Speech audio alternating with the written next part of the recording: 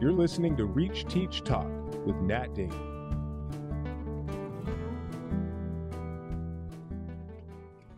Welcome to another episode of Reach, Teach, Talk. I am excited today because my guest is Jimmy Slattery, who is the head of Compassion Matters, which is an organization based in Oxford, in the UK, here in the UK. And he's going to talk with us today about the importance of compassion, particularly with the youngest generation. In other words, the students that we are teaching here and now today. And I just got to be honest, Jimmy, I'm actually exhausted right now.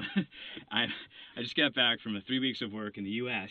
and I'm jet lagged. I find the older I get, the more sensitive I am to jet lag, and so I've been kind of mainlining the coffee a bit, which I don't drink much coffee in my regular life, but I definitely am drinking more today just to make it through.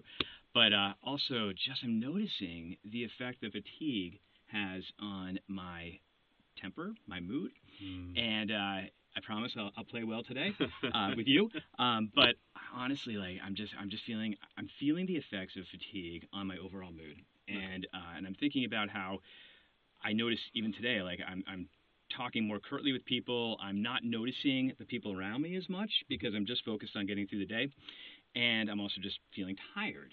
And it was apt because we're talking today about compassion, and as you know, an educator myself, I think about the importance of being rested and the importance of time to self-care. In other words, to take care of myself before, as a teacher, to take care of myself so that then I can be of best service to my students. And being of best service to my students really means being as compassionate as it can be, understanding that there's 25 individuals right there in the classroom sharing the space with me, all different learning abilities, all different personalities, all different, just colors, fabric, right, that make up the quilt of the classroom. But really I found that for me to best connect with them, I needed to connect with myself and practice self-compassion as well as so that I could therefore practice compassion toward them.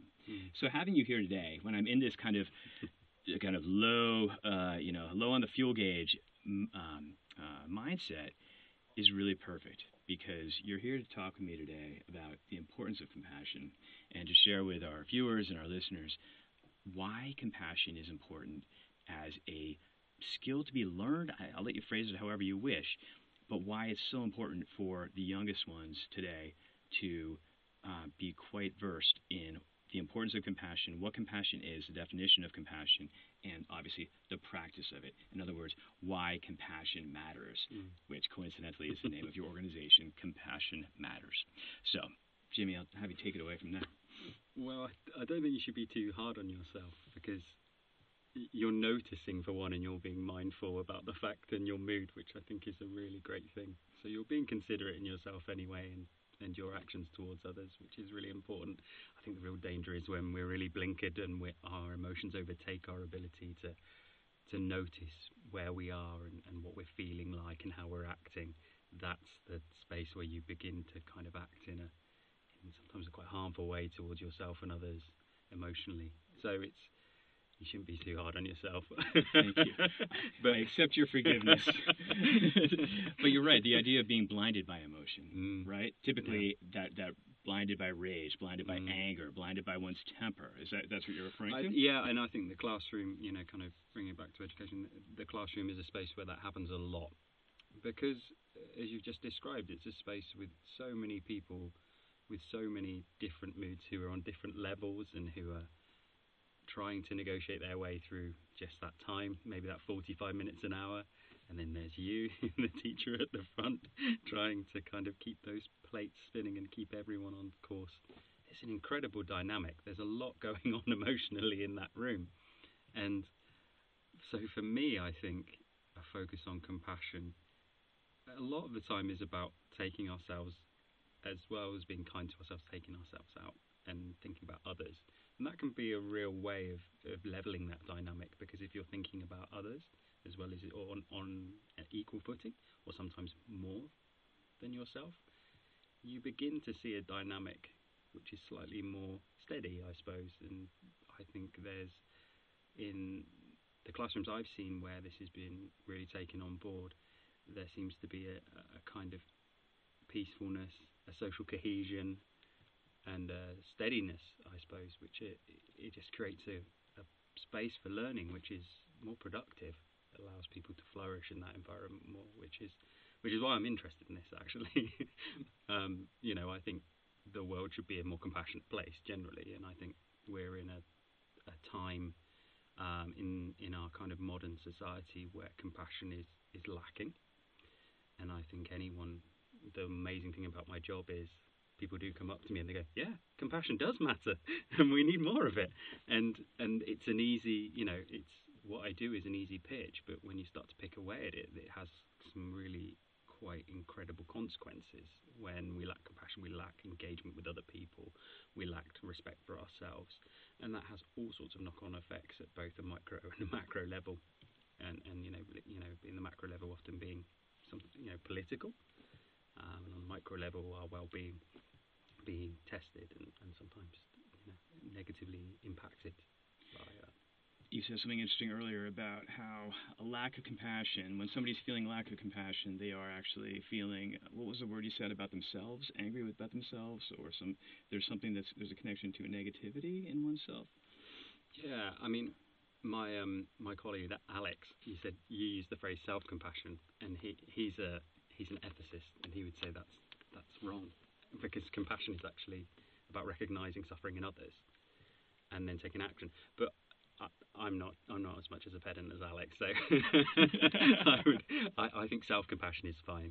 I think it's a lovely term actually, and I think it recognizes that we need to take care of ourselves as well as others. Actually, we can only begin to take care of others if we're in a good, in a place of safety, in a place where we're feeling content and we've got everything set up on our side. Then that's the only way we can begin to make a positive impact on others. And the funny thing is, it's quite cyclical. So when you begin to engage others in compassion, your outward compassion, your inward happiness is impacted by that, and all of those positive things internally start to be impacted. And I suppose that's one of the really key things of our project, is that we're trying to show children and teachers that by looking outwards to others and by being of service to others and by thinking about others in a deeper way, we can begin to form happiness in ourselves. Service is not just about having a short-term gratification for doing something good. There's lots of things, lots of things that have been proven scientifically going on in our minds, which bring positiveness into our lives and happiness and flourishing into our lives through engaging with others in a positive way and trying to alleviate their suffering, and then has a knock-on effect on wider society. Each of those tiny interactions, each of those tiny efforts to alleviate suffering in others, it's good for us, but it's also good for the little connections and that person going out and doing it, and then another person going out and doing it. Yeah, it's powerful. I'm thinking about how powerful it's been for me. I've lived in London for 4 years, and over the past 4 years, among other things, the UK has taken a real focus on mental health, and particularly among men. There's been football players who have talked about how important it is to actually loosen up your upper lip and to talk, because traditionally men don't talk, right? And this idea of connection versus this idea of being alone, to wallow alone, to think you can work through your problems on your own is really quite an impossible, a foolish errand, right? Because it really does. Science proves that this exchange of communication is really helpful toward one's own mental health, right? Mental stability. And I'm bringing that up because what you said earlier about the act of giving toward others as a compassionate act, as something that actually can be very healing for the person doing the giving. Maybe you could dive a little deeper into that, and then I'm going to ask another question that deals with the classroom and how that applies to the classroom. Yeah, so there's been, I can't cite anyone, well, say it, but there's been a huge, the research around the way that compassionate action can influence both our kind of mental state and actually our kind of physical state has kind of been rapidly evolving over the last 10 years. And we're getting to a point now where we're seeing the type of scientific evidence that shows, not just an increasing levels of pro-social behaviour through engaging in compassionate activity, but also a changing of your brain, of the neuroscience of your brain through compassion. So the thing I always find with compassion is it's one of, people see it as quite finite. They're like, oh, I'm just not a very, I'm not a very compassionate person, or I am a very compassionate person. But actually, compassion, yeah, and it's not. It's a learned thing.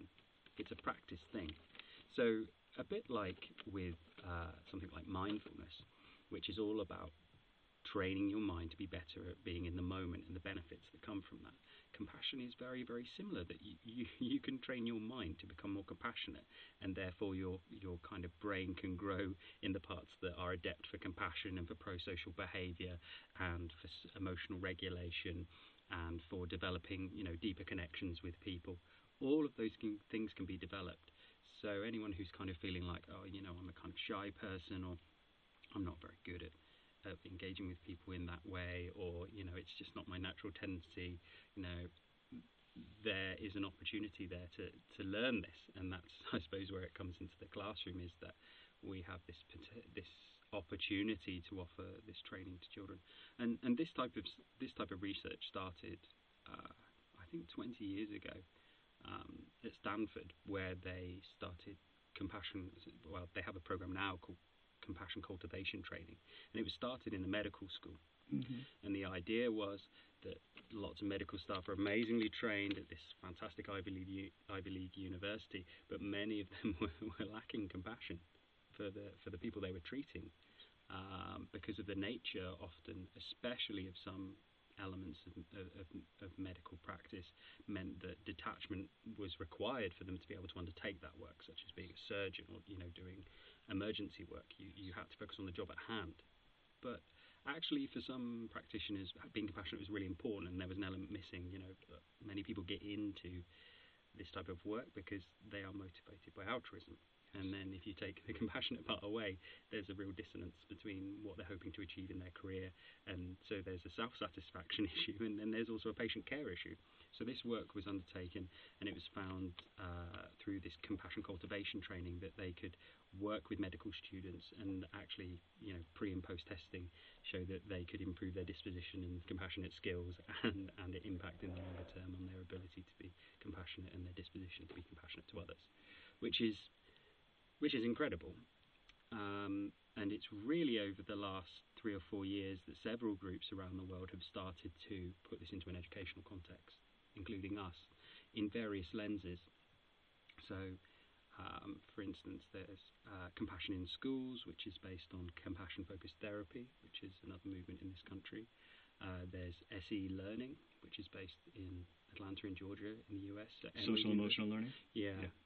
It's very, very big in the States. Yeah, yes. Exactly. And you've had those programs for years. Yeah. And they developed a program specifically around compassion and ethics, similar to what we do here, and we work in partnership with them. And then we have what we are doing, again, which is taking lots of the principles of SEL, which is, a fantastic program to have so widespread and have a in-depth evidence base for. We just don't have that in this country. And the time, I suppose, for me is it's very ripe for us to begin to address this, because I think we're beginning to put some fantastic things in place, like having conversations about male suicide rates, raising awareness with children of various mental challenges they might come across in their life. And also, we have some fantastic people offering really targeted services to children who are vulnerable in this country, although really not enough that are publicly available. But what is missing is the type of SEL, social emotional learning, education opportunity which is available in the US, and that's something that's universal and foundational. So it's not just having these targeted service, not just having an awareness raising, but having an opportunity for children to explore and develop emotional literacy and emotional skills at a really early point in their education, and that to be carried on through so they've got continued practice. And compassion definitely has a role to play in that. And I always think of it like a pyramid. If you've got that at the bottom of the pyramid, you'll move through life, but if you've got those foundational skills there, maybe awareness is the next, And then you've got, you know, you might reach a point in your life where you need that targeted intervention. You might need to see a counsellor, or you might need to do some cognitive behavioural therapy, or, you know, you might need to go and see psychiatric care. But if you look back and you've got that foundation there, you're going to be in a much better position when you're facing your challenges, or you reach that stage, because you've persisted, and your school hopefully has persisted with you undertaking that type of education. You were talking about the importance of laying the foundation so that all students can have this foundation of security and stability when that inevitable wave hits them. And I'm also thinking of another example from back when I was a deputy head, which was I would have these technology companies kind of knocking on my door saying, hey, we've got this great technological program to help increase the collaboration, the communication, to help make your students connect closer with each other in your primary school classroom. And in the back of my head, I would always think to myself, but why do I need that? Like, why spend money on a technology when really these are the primary years, and what's most important is getting these kids to learn how to relate to each other on a very human-to-human level. So both those examples I was thinking about as you were speaking about the importance of laying this foundation of building compassion. And I want to get back to your definition of compassion, because I think about the word empathy a lot when I think about the word compassion. Okay? And I think about empathy as stepping into somebody else's shoes. It's Atticus Finch in To Kill a Mockingbird saying you can't know what it's like to be somebody until you step into their shoes. You walk around in them a little bit. And yet, your definition of compassion is the idea of being open and feeling the hardship of another person. So would you agree that the definition, the nuance between being compassionate and being empathetic is that? Yeah, definitely. They're very distinct things. And again, my colleague Alex would be able to offer. He's an ethicist, so he'd be able to offer you a laser sharp definition. But my understanding, and for my exploration of compassion, is that it's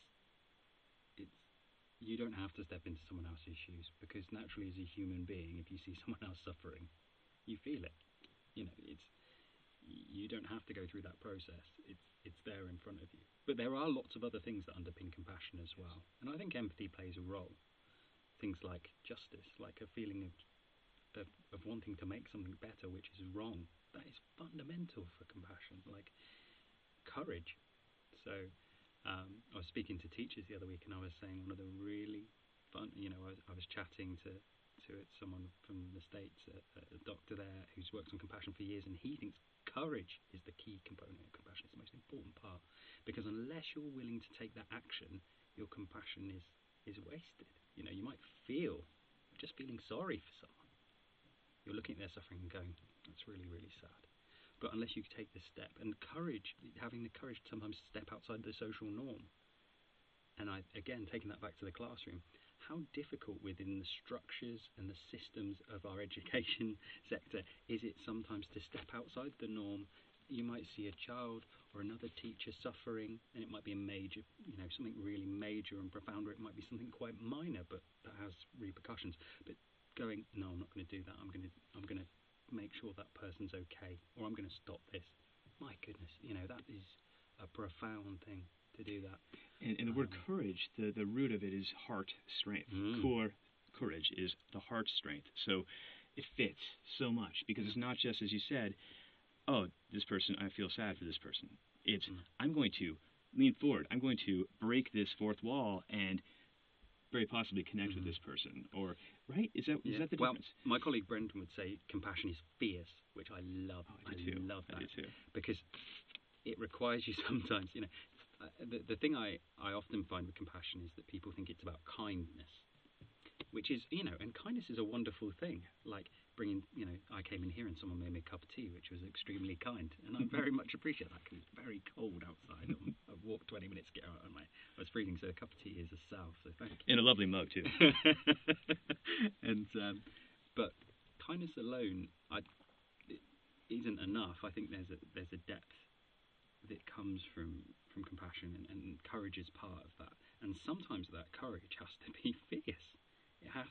You have to put something else aside, or really push back on someone. and that's quite can be difficult to judge and emotional, and but really, really important, because if you think of some of the people who have been most inspiring in society, they're people who've, had that compassion, but been willing to be fierce about it, even sometimes in a passive way, if you know what I mean. So someone like Nelson Mandela was a fierce advocate for what he was wanting to do in his life, but but at the same time he showed that fierceness in a compassionate way, in a way that was him sticking to his guns, being resolute. That was how he made his fierceness shown, and that's, I think, amazing. I love that. I love that so much. This great example of Nelson Mandela. And bringing it back to the classroom, what's one thing, or what's a piece of advice if you were to be able to, negotiate with Ofsted, right, which is like basically the Department of Education over here in the UK, and say, look, every teacher needs the ability in the classroom to do X in order to create an ethos of compassion. Think for a second, what do you think that ingredient, that essential ingredient is, so that teachers can be fiercely compassionate and model fierce compassion for their students? Yeah, I think I'd probably bring it back to something I brought up earlier, which is a dissonance between why teachers go into teaching and what they face in the classroom. Let's explore that dissonance. Yeah, so there's a huge problem in the UK with a high percentage of teachers dropping out before their third year is complete. And often that's to do with, it's put down to stress, but stress is, that's the end product. Unpack where that comes from, and a lot of the time it's down to teachers who have got into this job for very altruistic reasons, because even it might not be their prime reason, but often it's a passion reason underneath, is that they want to be able to influence children's lives and to be able to educate children and have a positive effect on their future. I think that's why 99% of teachers teach.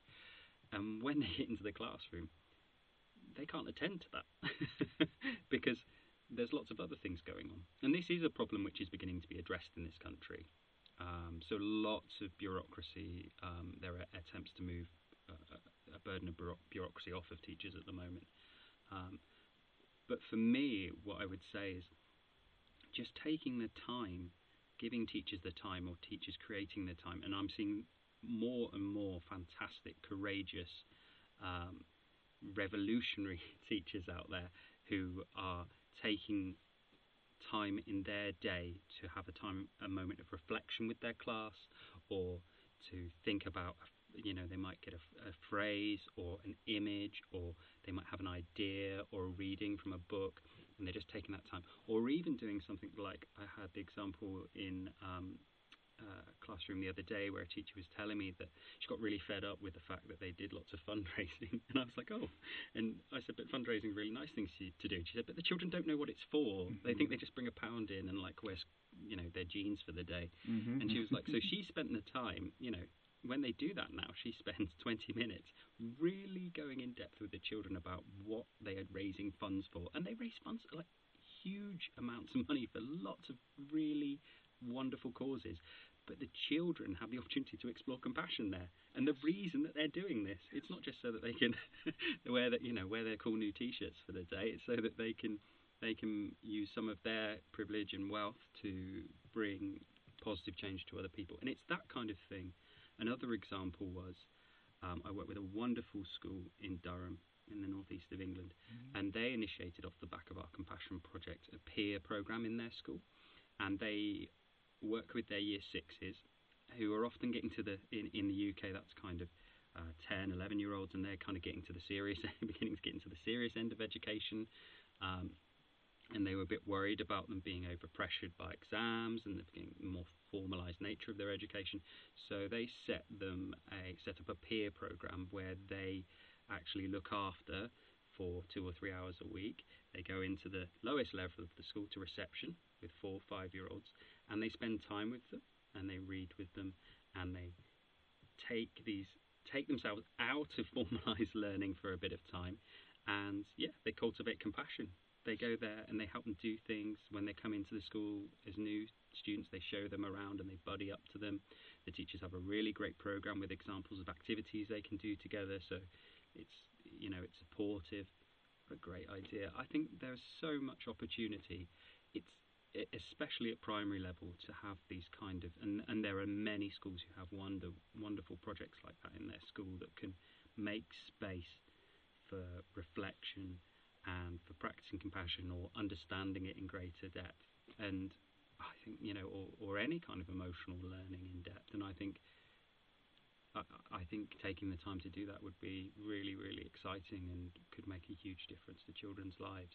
I love that. I love the example of the primary school, the buddy system or the buddy, mentoring program that these kids, because the older kids in a primary school have already been there. Like they innately understand what it's like to be a student who's in reception, which in the U.S. would be pre-K, pre-kindergarten, 4 and 5 years old, and they would naturally, right, draw themselves to help those kids because they've been there, they know this. So any of these older primary students can do this and feel like they're contributing to the ethos of the school, the positive school culture, right? All this discussion about compassion reminds me that I really wanted you to share an anecdote that you shared with us when I met you at this seminar. You gave a keynote speech about your work, right, with Compassion Matters, and you started with this story about an archaeological discovery. So I think this is a really great way, actually, to reiterate the importance, but also the time, kind of the timelessness of the value of compassion. I mean, so I was an archaeology undergraduate, and I chose archaeology because I think my dad wasn't quite so scared about me going to university to study archaeology, because it's like a slightly more practical thing than going and doing something like art history, which he couldn't get his head around. So it was like an acceptable thing for all of us that, I'd be digging some holes and stuff as well. And it's very appropriate that we're 3 blocks away or so from the British Museum too, right? The largest collection of artifacts. Yeah. Yes. But it was multidisciplinary, and I found it fascinating. But it was also at the time becoming a more scientific subject, and archaeology traditionally was a kind of cultural history, so it would be about the richness of the narrative of human civilization, I suppose. But it was beginning to draw away from that a bit, and that was quite disappointing for me. But I found little stories within my studies that I found really inspiring, and one of them, which you allude to, is about a dig that happened in northern Thailand, where they discovered the body of a gentleman who was quite profoundly disabled, physically disabled. And he had a syndrome which meant that by the age of 14 he would have lost the use of basically his legs and probably half of his upper body as well. And the kind of date of this site was kind of middle to late prehistory, which we're talking about kind of hunter-gatherer people, so people who are transitioning into farming and things like that. And the kind of considered thinking is that, especially when we're kind of thinking of Darwinism and survival of the fittest and things like that, is that this person would have been left behind, and you're a burden on the community.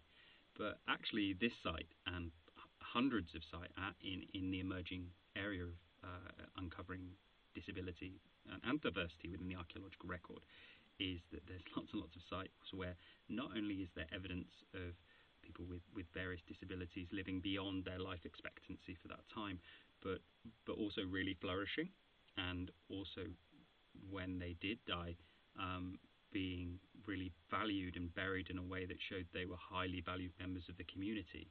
And for me, that is a demonstration of compassion in its very purest form, because that community, if we're talking very functionally, didn't have to look after that person. That person, the cost, the kind of input-output cost of looking after that person in a purely like, who makes food, who produces food type of way, which is how we think about prehistory. That person shouldn't have been looked after, but people were looking after them. And for me, compassion is the very, very core of that story, because it's about connection, it's about a feeling towards other people, of seeing that suffering, and instead of saying, no, you've got no role to play, engaging that, with that person, lessening their suffering, making them a valued, ensuring they're a valued and engaged member of the community. And for me, that was extremely powerful.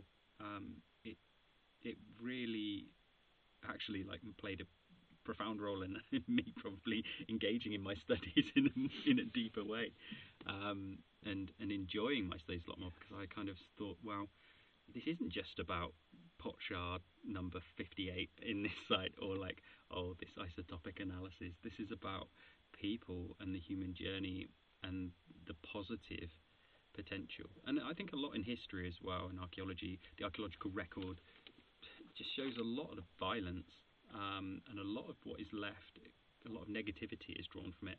But actually, if you look at it in a certain lens, there are amazing moments of positivity and showing of how humans flourish, and that for me continues to be a fascination.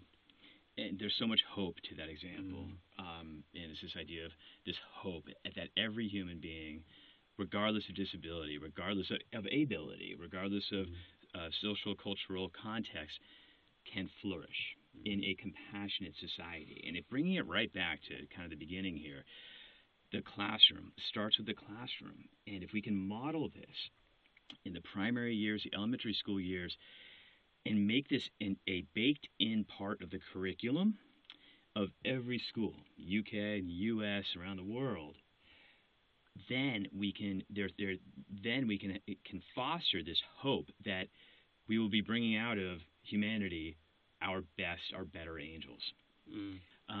Jimmy, I'm just so grateful that you were here today to speak with us about compassion and its importance.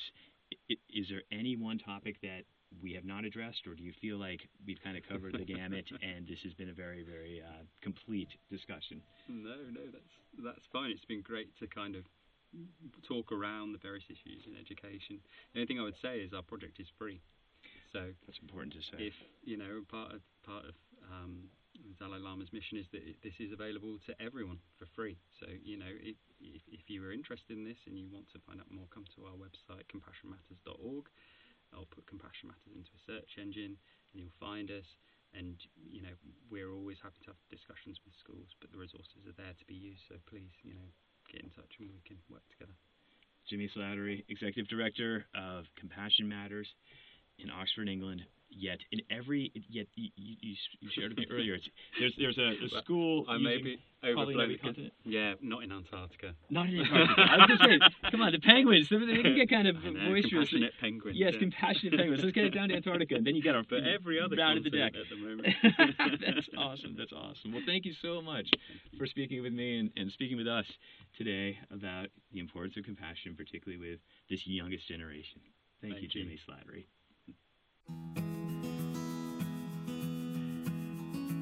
You've been listening to Reach, Teach, Talk with Nat Damon. If you'd like to recommend a guest for a future episode, you can send your suggestion or questions to nat@reachacademics.com.